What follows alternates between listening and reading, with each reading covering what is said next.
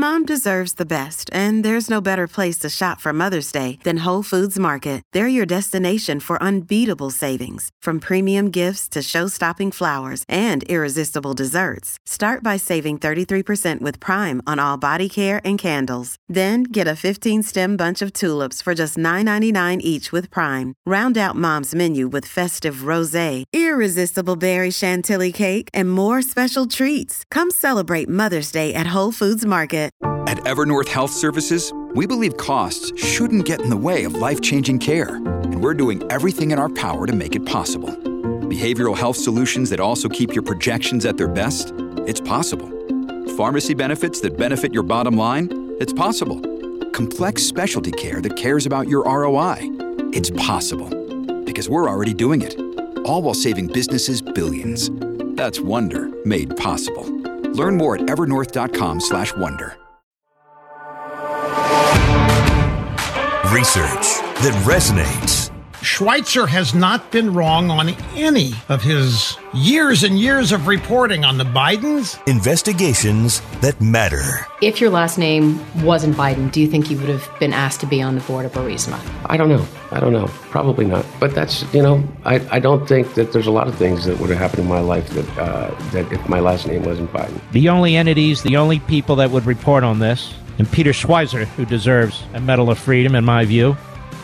This is The Drill Down with Peter Schweitzer. Hi, I'm Peter Schweitzer, and welcome to The Drill Down, where we relentlessly expose cronyism, corruption, and the abuse of power. Seated next to me, as always, is co-host Eric Eggers. Eric, good to see you. Good to see you, Peter, on this big, momentous podcast occasion. That's right. And let me just make clear for the audience, I have lived in Florida for 20-something years. You're a lifetime resident, right? That's correct, yeah. Yeah, so when people think of Florida, they think of all these animals or the wildlife that creeps them out. They think about snakes or they think about gators. For me personally, the thing that creeps me out more than anything are rats. And rats, of course, are everywhere, not just Florida. But I was reading this new study, which actually does relate to what we're going to be talking about in the segment, believe it or not. If you wonder what best-selling authors do in their free time, they just peruse biological journals about, updates on rat behavior. That's right, especially when you're obsessively hateful of rats. He's hate scrolling rat Twitter feed. Dude, rats creep me out more than snakes and gators I'm not really in favor of, but rats really get to me. And a new study that comes out about how resilient rats are because of their adaptability. So they've discovered that rats have learned to swim. They can now tread water for 3 days. How creepy is that? So you think you've drowned a rat? No. He's just swimming around for 3 days. He'll be fine. They can fall 50 feet uninjured, and they can squeeze through spaces the size of a quarter. You know how large a quarter? I mean, that's a small. They can actually squeeze through those spaces. And the key thing to their thriving and surviving, even with people trying to kill them, stomp on them, things trying to eat them, is the fact that they are adaptable and they adjust to their environment. I just want to know what kind of sadist scientists are sitting there making a rat swim for 3 days in a row. How does that study get sanctioned by any sort of governing entity? Hey, you know what we're going to do? Hey, take it to 50 stories, then drop the rat. Yeah. I'm wondering where the animal cruelty rights groups are on those studies. I don't think anybody's objecting. I have no problem if you drop a rat from 50 feet. But here's the thing. The adaptability is important, and it brings us to a very important subject today, which is where corruption is going and how corruption has changed over the course of the last decade. Oh, so the whole rat thing was really just a metaphor to say that corruption and potentially corruption within members of Congress is also quite adaptable. You were an English lit major, correct? Yes, sir. Yes, so you picked up on the themes. You did very well. I can talk about the human condition too and the profundity of it if you'd like. Is there going to be some Ernest Hemingway reference here, just sort of randomly thrown in? No, but I will just speak in very clipped sentences. That's right. But so here's the thing. Corruption is changing and evolving all the time. We bring up evidence of corruption and how widespread it is. Laws are changed, and the political class, like these rats, figures out ways to adapt and adjust. And that's what we're going to talk about today, because this is actually what? This is the 10th anniversary of the Government Accountability Institute. The end of this month, the beginning of next month, GAI, the organization that you started, has been in existence for 10 plus years. We have survived. We've actually met payroll, and you were one of my first hires, which was a great decision on my part. I was a little nervous at first because we knew each other a little bit, but that's why you were nervous. Yeah, that makes total sense. By the way, it's been pointed out to me that the 10th anniversary is known as the tin anniversary, which raises a question to me. How does anybody stay married for 20 plus years if you're giving junk presents like tin on the 10th anniversry? How does it, like, who's sticking around? And by the way, I'm just going to go on a limb and declare that the one who said that the 10th anniversary is tin was a guy. It was not. It was not a lady. But we're going to talk today about how it is changing and evolving. Part of it is sort of going a little bit down memory lane, but with a purpose.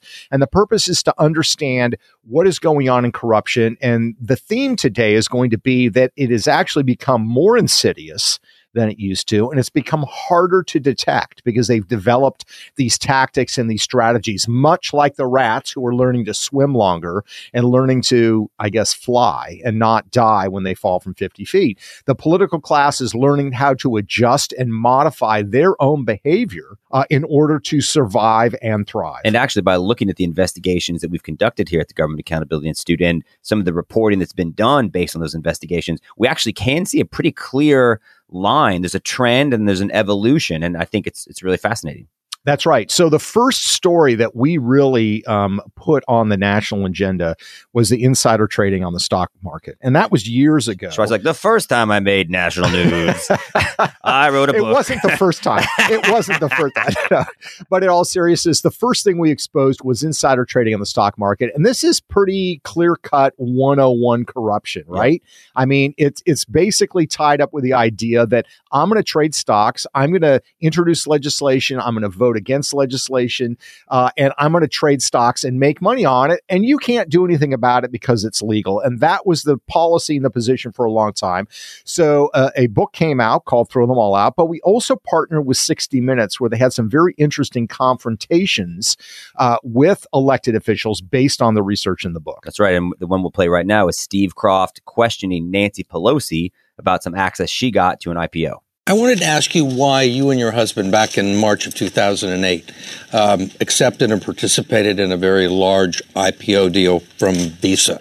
At a time there was major legislation affecting their credit card companies making its way through the House. And did you consider that to be a conflict of interest? I don't know what your point is of your question. Is there some point that you want to make with that? Well, I guess what I'm asking is, do you think it's all right for a speaker to accept a very preferential and favorable stock deal? Well, we didn't. You participated in the IPO. Well, I have many And at the time you were Speaker of the House. You don't think it was a conflict of interest or had the appearance of a conflict of interest? It only has the appearance if you decide that you're going to have elaborate on a false premise. But it's not true, and that's that. I don't understand what part's not true. Yes, sir. That I would act upon an investment. It's not true because Nancy says it's not true. But she did actually participate in the investment. She had access to a thing with Visa that nobody else had access to. That's exactly right. It's an initial public offering of stock, an IPO. And these are great deals if you can get them on big companies like Visa, because you buy the shares at, say, $5 a share before it goes public. It goes public and it can increase sometimes 20 times in value. In the case of Visa, she doubled her money in a single day, and she got that access to the stock, which is highly unusual. It usually goes to company insiders. She got that access just as there was legislation sitting on her desk to be considered in the House that would be damaging to Visa. And she saw no conflict between those events. I don't understand the premise of your question. That, by the way, is a great comment to give anytime you're in trouble. It doesn't matter whether friends, kids, spouse, whatever, your boss. I don't understand the premise of your question. Yeah, one of the common themes to continue the rat metaphor is like when you turn on the lights, like the rats or the cockroaches, they're going to scurry around. And so one of the things you'll hear today as this podcast, as we explore the way that congressional corruption's evolved, is the reactions of members of Congress when they are confronted by Steve Kroft or somebody else, and they have to mention and kind of own up to some of the things they did, including what happened in the next book you did, which is about members of Congress paying themselves by trading on insider knowledge, which is what Nancy Pelosi did. The next book you did, called Extortion, focused on other ways that members of Congress benefit financially from their office. That's exactly right. And this, again, shows the direct method that so much corruption was engaged in at the time, which is I'm going to have a political action committee and I'm going to raise money. It's supposed to go to electing other members. I'm supposed to donate that money to other campaigns, or I'm supposed to use it for my own reelection. But they ended up using it for things like trips to Scotland, or to pay for their babysitter, or to pay for dinner out. Some people went to Super Bowl or World Series. They bought tickets using this money. And one of the crazy things that we did so these campaign donations, people take campaign donations all the time, but in extortion, for the first time, we actually published the lists from both Republican congressional committees and Democrat congressional committees, where we showed how much money members of Congress are expected to raise. Right. And one of the cool, or kind of not cool things, is they have to raise different monies based on which committees they're on. Why is that? Because your ability to extract money from industries reflects the power of the committee. So if you're on the budget committee, you're on the financial services committee, Wall Street's got a lot of money. They're really scared what you might do. So you have an opportunity to grab a lot of money. One of the things that really disgusted me in this whole project is they have price tags. It's like a menu. Yeah. So you want to sit on the budget committee? That's a very powerful committee. You've got to raise $500,000 for the party every term, or we're not going to let you sit on that committee. The Veterans Affairs Committee was considered a C committee, because apparently you can't extract a lot of money from veterans. Therefore, it was not considered a desirable committee. That's kind of the mindset.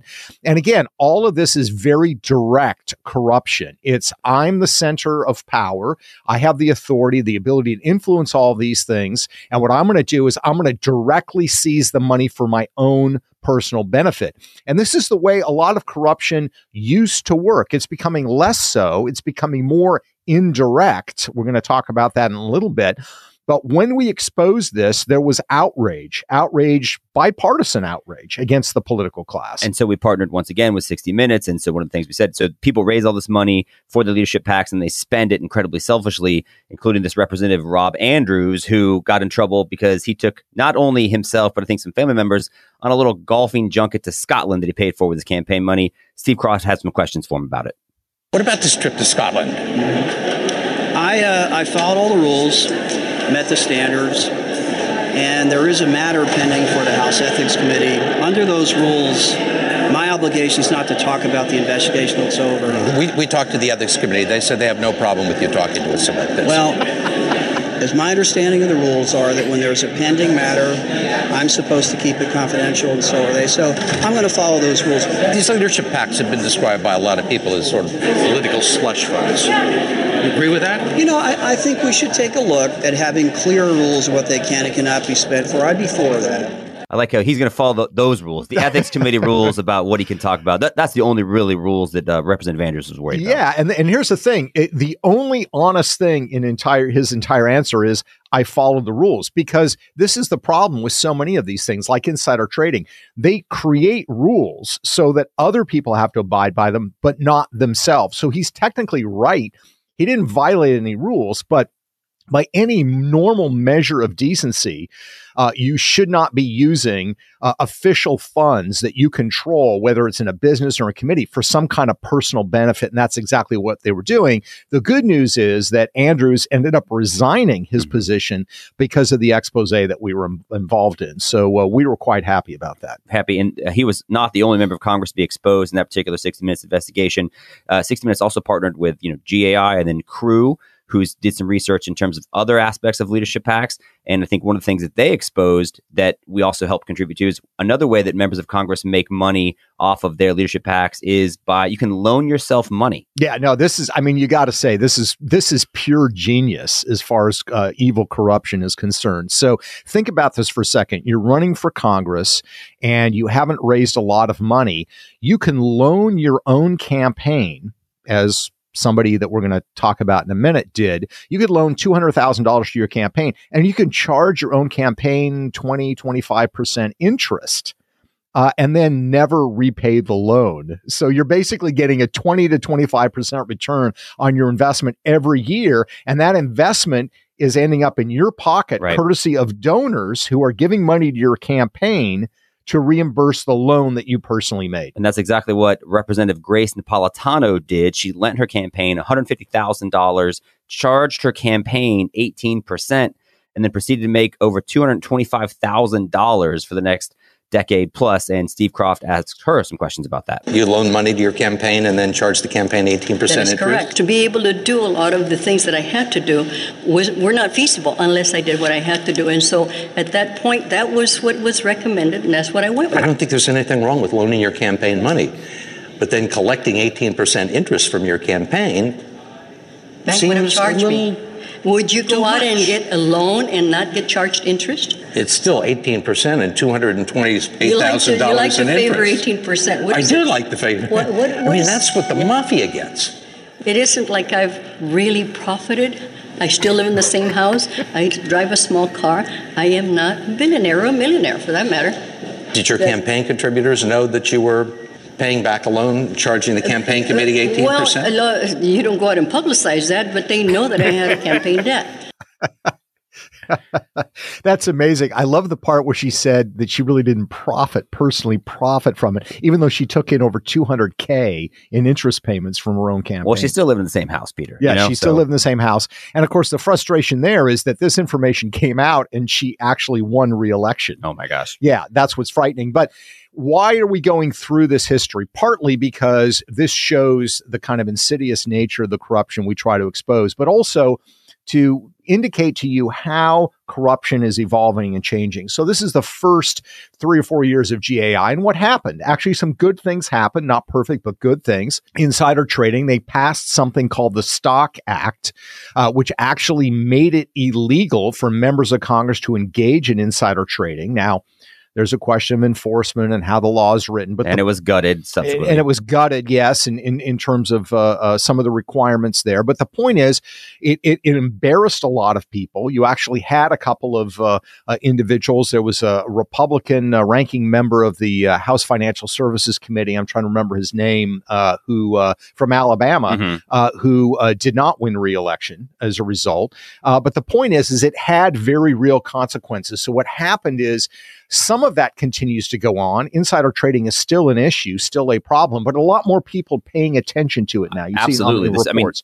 People are actively going over the congressional financial reports all the time, looking for any transaction that's occurred. That's right. There's been great reporting on Pelosi and some Republicans as well, who with the COVID and the crisis we've been going through, people that were trading pharma stocks. So people are monitoring that and paying attention, but it started to evolve. And what we noticed at GAI is that they were now starting to offshore their corruption, which means rather than like Congresswoman Napolitano taking the direct money or Pelosi doing the direct stock trades, they started coming up with creative ways to engage in this corruption. And part of the offshoring corruption involved the Clintons. Well, I think so. Extortion came out in late 2013, and then in 2014, we said, okay, what should we look at now? And I think you had the observation, wait a minute, we had a Secretary of State in Hillary Clinton whose husband was a former president, and they had this Clinton Foundation, which could receive and did receive donations in 6- and 7-figure ranges from anyone, including foreign governments and potentially hostile people.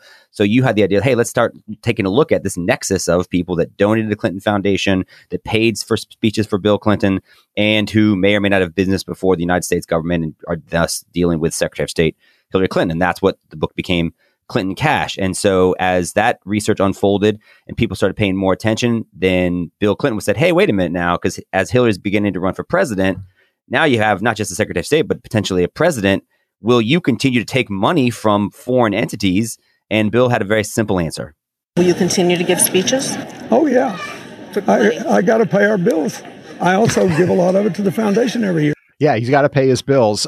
This is an example of, we were talking earlier about the adaptability of rats. This is the rat being thrown in the water and learning to swim and learning to tread water for 3 days until they could find dry land. And for the Clintons, the dry land was the Clinton Foundation, because this is a charity, right? Who's going to object to raising money for a charity? Now, when you look into where the charity's spending its money and what it's doing, it raises all kinds of questions, but you also have the speaking fees. And Bill presents this as, well, this is just me sort of making a living. But one of the things we discovered is that Bill's speaking fees would rise and fall, particularly from foreign entities, based on whether Hillary Clinton was in power. It's absolutely true. And that we raised that issue, plus the issue of people that got favors from the State Department while they were also big-time Clinton Foundation donors. And that's the main reporting that was in. Clinton cashed the book. And just as you did with Throw the Ball Out and raising the specter of like, hey, let's create this film, this lens by which we view these things. Let's just be aware that there's this specter of possibility. That's what happened with the Clinton Foundation.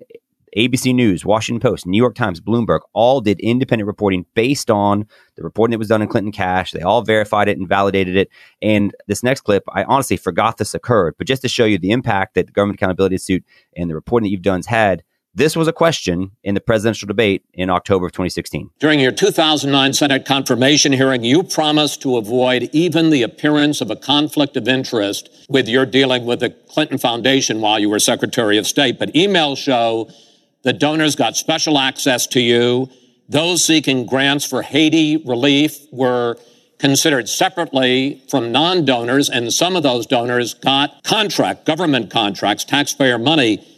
Can you really say that you kept your pledge to that Senate committee? And why isn't what happened and what went on between you and the Clinton Foundation, why isn't it what Mr. Trump calls pay to play? Well, everything I did as Secretary of State was in furtherance of our country's interests and our values. The State Department has said that. I think that's been proven. But I am happy. In fact, I'm thrilled to talk about the Clinton Foundation because it is a world-renowned charity. And I am so proud of the work that it does. You know, I could talk for the rest of the debate. I know I don't have the time to do that. But just briefly, the Clinton Foundation made it possible for 11 million people around the world with HIV/AIDS to afford treatment. And that's about half of all the people in the world who are getting treatment. In partnership with the American Health Association, we have made environments in schools healthier for kids, Secretary including Clinton, healthier respectfully, this is an open discussion. Well, it is an open discussion. I understand, and the specific question went to pay for play. Do you want to talk about that? But there is no evidence, but there is a lot of evidence about the very good work and it's a criminal enterprise, and so many people know it. It's a criminal enterprise. There you go. Yeah, there you go. And I appreciate when Hillary Clinton was asked about this, she said, well, the State Department has said, her spokesman has said that I'm furthering our national interests. So that clears it up. There's a couple of things going on here in terms of what the Clintons did. One is they're offshoring their corruption. They're creating this entity or this other vehicle, which is the charity. And of course, the speaking that Bill's doing. So it's not as crude as I'm going to directly take the money. You're sort of creating this intermediary. But the other thing's happening is you're globalizing it. Yeah. Because this is what the Clintons started, and you're seeing it now with the Bidens and people like Mitch McConnell and others, is it's no longer a question of taking money or special favors from somebody in your district or somebody in your state or somebody even in the United States. A lot of the money flowing to the Clinton Foundation actually was coming from overseas, from places like Kazakhstan and China and Russia, very corrupt political cultures. And look what happened when Hillary lost the race in 2016. What happened to donations at the Clinton Foundation? Oh, they absolutely plummeted. It's gone that 60% and 80% drop. It's, in fact, last year was the lowest amount of money they've raised in the foundation's history, I believe. That's right. I mean, it's a world-class charity, according to Hillary Clinton. One wonders why the rest of the world doesn't see it that way. Right. Because, yeah, the numbers are down 75% from where they were in 2016. And that's indicative of this kind of pay-to-play influence peddling that the Clintons created and perfected this model. And it's a model that has been, as you noted, adopted by others. I think it's absolutely fair to draw a line between the Clinton Foundation's receipt of international money for domestic favors and then look at the Biden business model with Hunter Biden specifically, the business deals he's gotten in Kazakhstan, the business deals he's gotten in China, with the governments knowing they have to deal with a very important person too, in terms of the vice president, now President Biden. So you would absolutely say, like, this is a lesson that's been learned by others, and it potentially raises very troubling questions moving forward. It does. I mean, think about the situation with the Bidens today, or even think about the Bush Foundation for U.S.-China relations that Neil Bush, son of George H.W. Bush, has set up. In the case of the Bidens, Joe Biden has plausible deniability. At least that's what he's attempting to do. So in other words, we know a couple of things are facts. Number one, Hunter Biden took in a lot of foreign money from China, Ukraine, and elsewhere. We know, number two, that Hunter Biden, in fact, paid some of his father's bills. So Joe Biden was a beneficiary. But what does Joe Biden say? Joe Biden says, I had nothing to do with this. It's a classic example of offshoring corruption. Same thing involving Neil Bush, who will say that his Bush Center for U.S.-China Relations is this above-board educational thing. But actually, it's a mechanism by which a lot of foreign money, primarily from China, has been funneled that is subsidizing and enhancing his lifestyle. And you got to give him credit. It's potentially quite smart because not only is the money much bigger on the international stage, but the transparency requirements are much smaller. So it's a lot easier to get away with. That's right. That's right. So here's the bottom line. Why did we go down memory lane? First of all, it's just fun to do because it's been a great 10 years. It's the 10 anniversary. It's the 10 anniversary. Did you get me a gift, by the way? Yeah, I got you a soda can. It's aluminum. That's close enough. So, here are the challenges going forward. We have to recognize that like rats' adaptability to adjust to their environment, the political class is doing the same thing. And because they are offshoring their corruption, because they're going global, it's getting harder to detect because the disclosure requirements have not kept up. So if you look at Joe Biden, he's got to tell you every year, according to federal ethics laws, he's got to tell you if he's got $1,000 in GE stock, he's got to give the names of all campaign contributors who give $250 or more.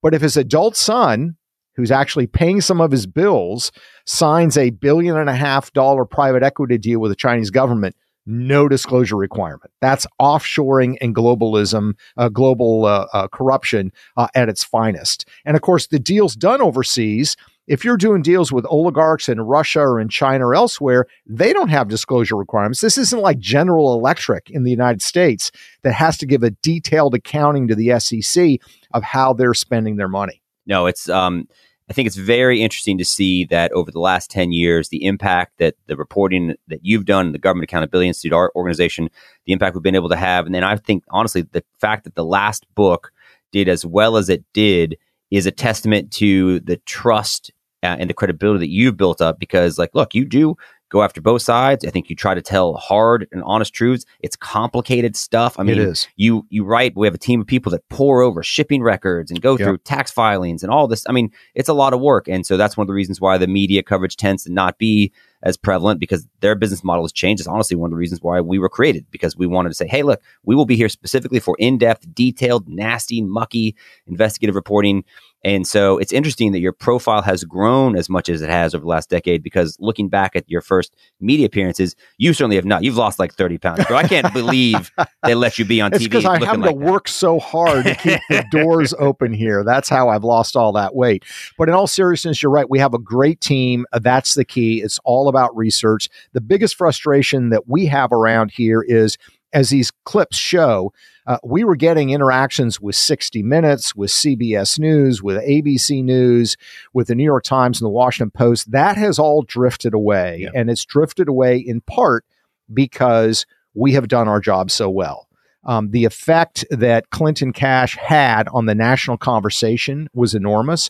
The effect that the Hunter Biden scandals have had is now part of the national conversation, is a testament to the GAI team and the great work that we do. It's also a testament to the adaptability of the political class to find ways to survive. When you shine the light on them, they're looking for ways to avoid direct detection. But you know what? We're not going to let them get away with it. Yeah. Here's the 10 more years. Thanks to everybody that listens to the podcast, that's donated to the organization, that's helped make us the thing that we have been for the last decade. And we just ask for your continued and are grateful for your continued support. That's right. And if you want to hear other podcasts, please go to thedrilldown.com or you can find us where fine podcasts are everywhere. Thank you very much for joining us.